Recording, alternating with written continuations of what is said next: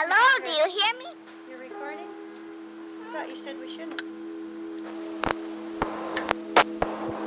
This is, what is this going to Press be? pull down. It is. You press pull down, like to play and Recording. record That's when you at the can same time. Yeah, that's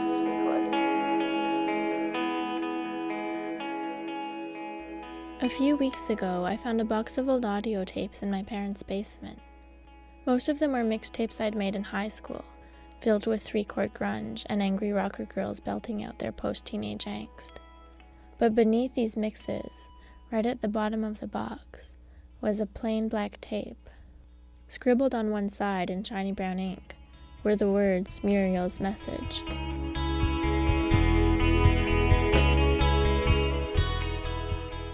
Muriel was my grandmother on my mother's side. She died about 10 years ago, asleep in bed at the age of 79. Muriel was a painter, a poet, an art therapist, a teacher. She was a single mom in the 50s, a gardener in her 70s, a philosopher, intellectual, and activist all her life. And up until I turned 12, when she passed away, she was my best friend too. She was the kind of grandmother who thought Lewis Carroll had discovered the meaning of life when he chased Alice down the rabbit hole.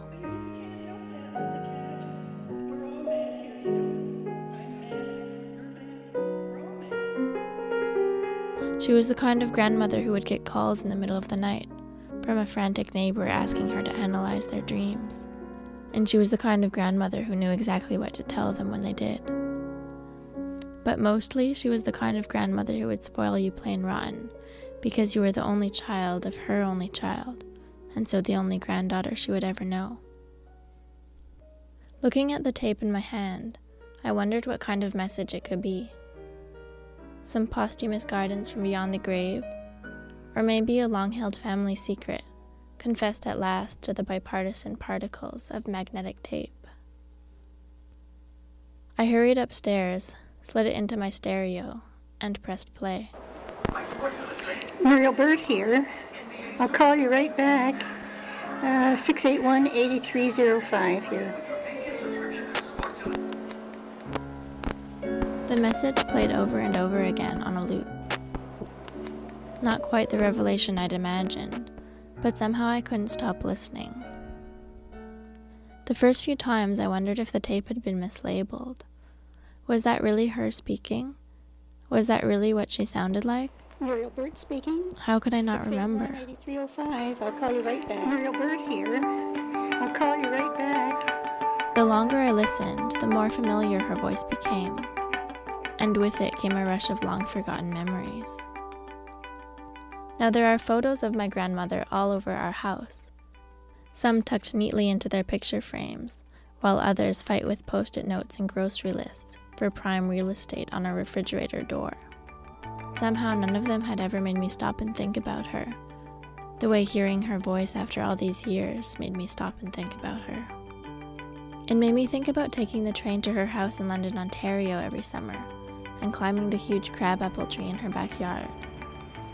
It made me think about driving out to the chip wagon on the beach, so we could throw our french fries in the air under a sky of swarming seagulls. It made me think about the way she smelled when I'd snuggle up to her on the couch for a bedtime story. The perfect mix of soap suds and Wrigley's spearmint gum. And it made me think about our giggle fits on lazy afternoons, when all we needed was each other's company.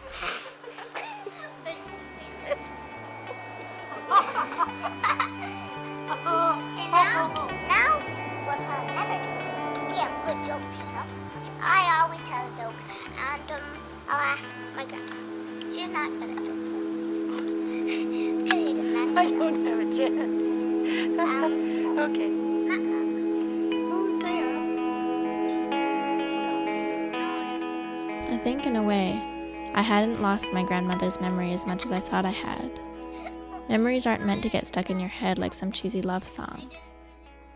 They lay still and quiet below the hum of everyday life, until the sound of someone's voice allows them to resurface. Long game, the same crocodile tried as can be. He'd went snap, and then there were one One little monkey swinging a tree. Along came a crocodile, as quiet as can be. The little monkey said, "You can't catch me." Could we do one in French together? Oh, maybe in English. Okay. Love is something that you give it away. Give it away. Give it away. Love is something that you give it away, and you end up having more. Just Like a magic penny. what kind of a penny? Just like a magic penny. Hold it tight, you you don't won't have have any. Spend it, lend it, you'll just have so many many. that they'll roll all over the floor. Now it's time for bedtime and story time. So good night, everybody. The end of the program.